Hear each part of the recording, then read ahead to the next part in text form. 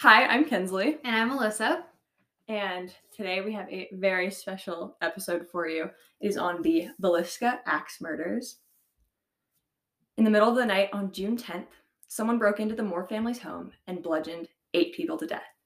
This is an unsolved case, and you are listening to The Ugly Truth.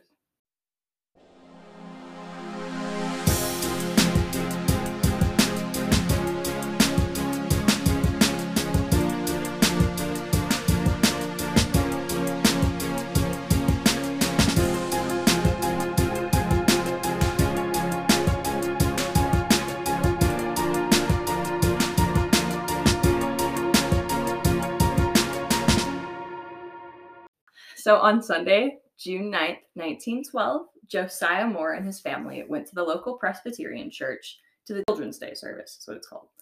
This family consisted of Josiah Moore, his wife Sarah, their son Herman, who was 11, their daughter Catherine, who was 10, Boyd, who was 7, and their youngest Paul, who was 5. And accompanying the family to the Children's Day service were 2 neighbor girls who were told they could have a sleepover with the family following the service. They were 12-year-old Lena and 8-year-old Inna Stillinger. And I guess the Children's Day service was like end of the year Sunday school program kind of deal. Like they all gave little performances and speeches and something like that.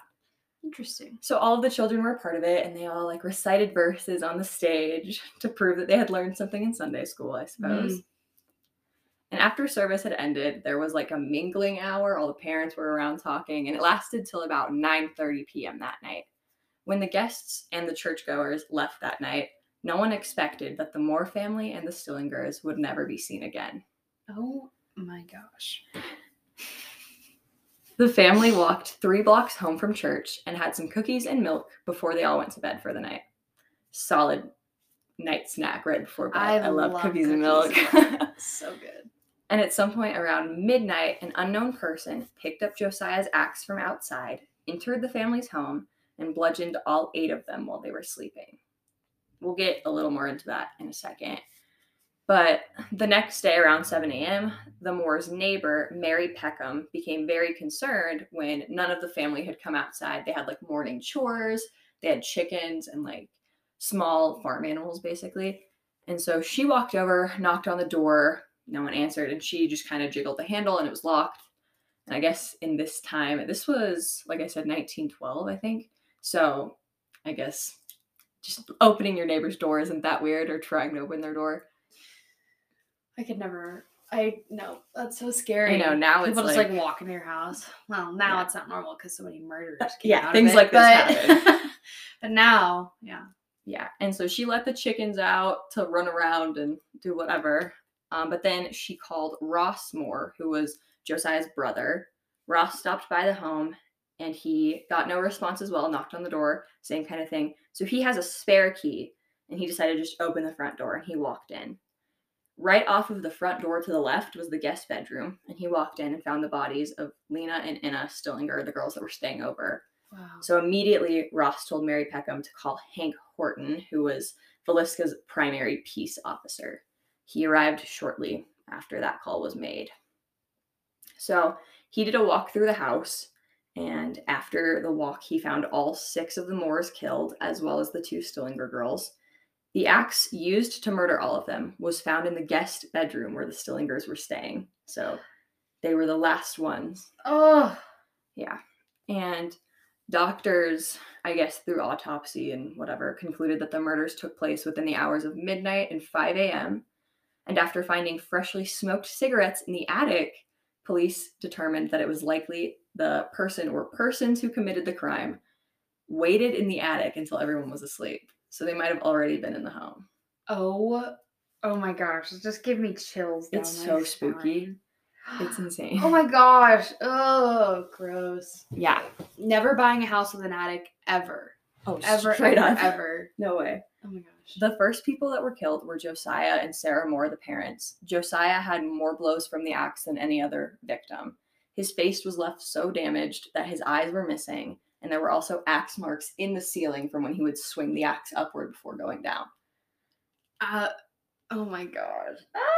Yeah. That's terrifying. I know. Especially like the ceiling marks. That's insane to me.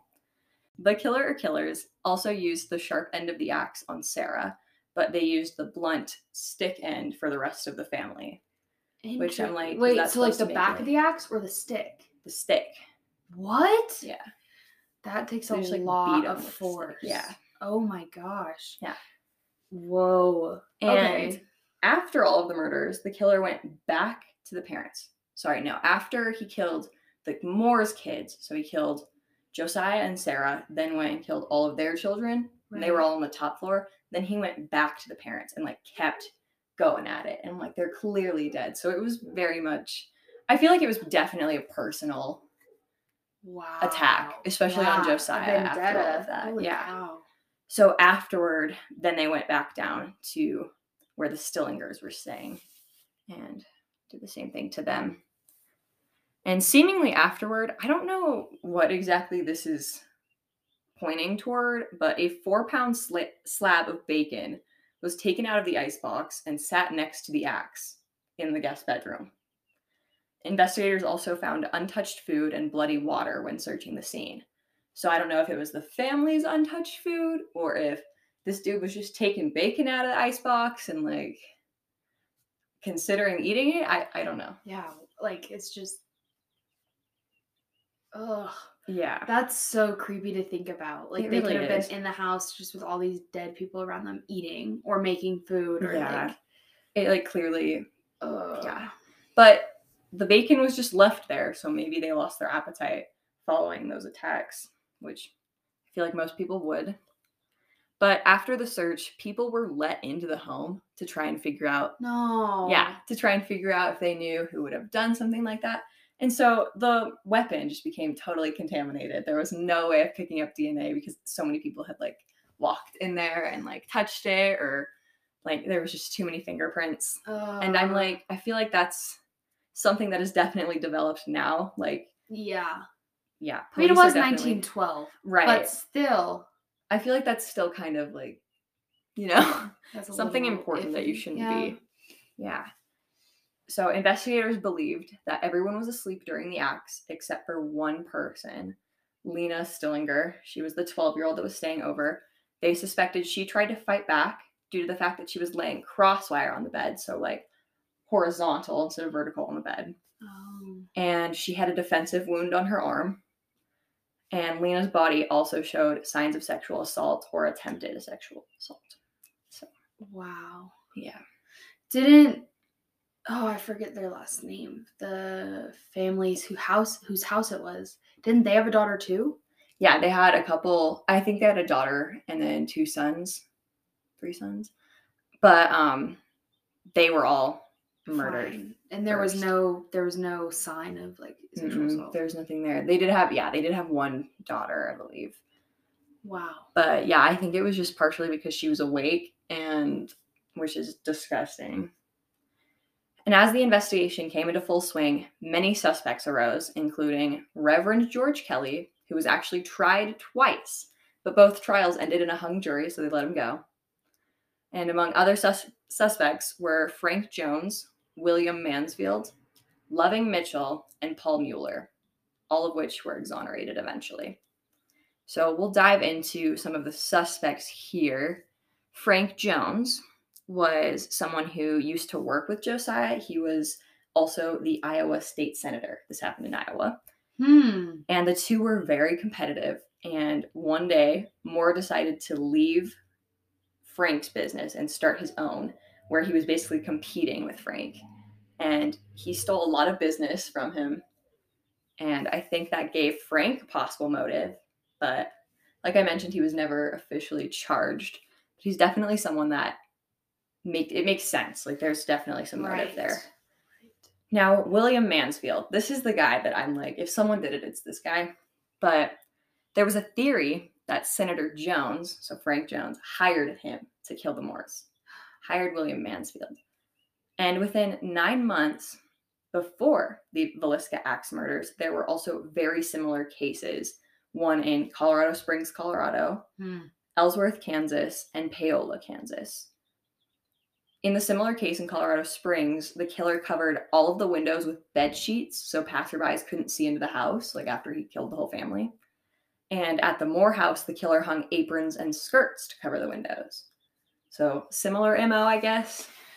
Ooh, that's weird. Yeah. So he's like a murder for hire type person. Right. Oh my gosh. And Mansfield was considered the primary suspect in several murder cases similar to that of Moore's. 2 years after the Vilisca axe murders, Mansfield's wife, child, and his in-laws were axe murdered, and he was considered the primary suspect in that case as well. I'm like, what are the odds? This case happens, and then what, a couple years later, your family dies the same way, and you're fine? Like, that just... And you just happen to make it through. Right, that screams guilty to me. What? Yeah. Oh my gosh. I feel like if something like that happened nowadays, it would be like, well, he did it. We Yeah. got him. Like, because it's just the irony of your whole family getting... Yeah. And it didn't actually ever say if he was arrested. Just said he was considered the primary suspect. So, I don't know. Hopefully some justice was served in that case. But one of the officers investigating Mansfield and all of the other cases said he could prove he was present at each of the differing crime scenes that night they were committed. So, yeah. So the detective said he could prove that Mansfield was at all of the crime scenes the night they were committed. But somehow he's not convicted. I don't know. I don't get it. That's so confusing. If you have all the evidence, why has nothing been done? Yeah, I'm not sure. And maybe it was a similar case to the first guy I mentioned where it was just hung jury and no one could really decide, so they just let him go. Like, oh my goodness. So police finally convinced a grand jury to open a case on Mansfield in 1916. They did, and in court, a payroll document was presented that gave Mansfield an alibi and proved he was in Illinois at the time of the murders.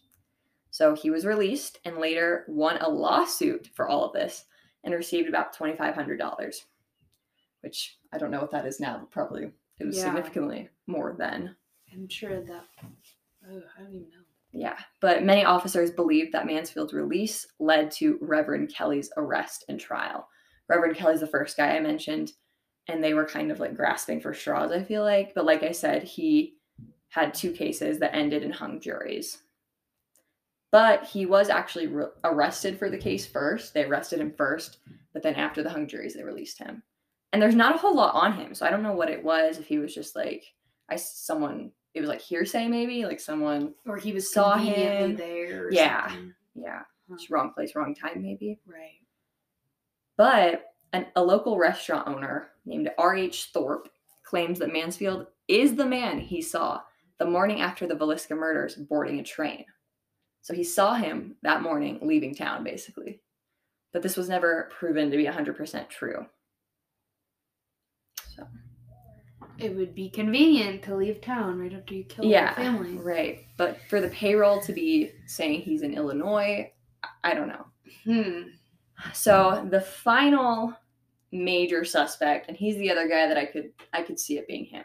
His name is Henry Lee Moore. It's no relation to the Moore family. Okay. But he was suspected to have killed a bunch of people. So he was basically a suspected serial killer and was actually convicted of murdering his grandma and his mom only a few months after the Vilisca axe murders. And guess what his weapon of choice was? No. An axe. Oh my gosh. Yeah. His mom and his grandma. Yeah. Yeah. I can't. That's so... takes... like a lot. Like there's a lot of serial killers that would never even consider their parents or their grandparents because they still love them. Right. And I know there are some, like I know Ed Kemper is a huge one that he killed his mom and grandparents, but yeah, I feel like it's pretty unheard of, honestly. Right. It's not as common. Now, there were other strikingly similar aspects of the Vilisca murders and the murders of Henry Moore's mom and grandmother, which led to strong suspicions about him. But overall, the strongest suspicions were that these murders had to have been done by an axe murderer, obviously. So many authorities, even today, believe Henry Moore or Mansfield are to blame. Wow. Which makes sense. Like, reading through, those are the 2 that I'm like, yeah, it makes sense. They've killed people with axes. Yeah, they have a history of doing so. Yeah. But I'm not I don't want to place blame on anyone, per se. But I just feel like it makes sense that Frank Jones, the senator that he had worked for originally, I feel like he had the most motive. And it was clearly a crime toward Josiah because he had the worst of it when it came to his murder. So I feel like it makes sense. Maybe he hired Manfield and hired a hitman. Sought it out. Yeah. Wow. That's I feel like it's literally all about timing. If this happened in 2020 or 2023, it wouldn't have been, I think, hard to solve it. And I think something that helps solve cases now is the media. It's such a huge thing. And back then that was like not really a resource that they had. No. And now it's like we have crime podcasts that are updating on cases, and we have huge news sites and networks that are releasing information constantly. So right. Yeah, that's so sad though. There's no justice. And so the murder remains unsolved. But that's all I have for today. As always, thank you, Alyssa, for joining me. Yes. And we will be back next week. I will actually be on my honeymoon, but we will have a new case episode out for you next week. Yeah. Thanks for listening. And for any case recommendations, as always, feel free to email us at pod.theuglytruth@gmail.com.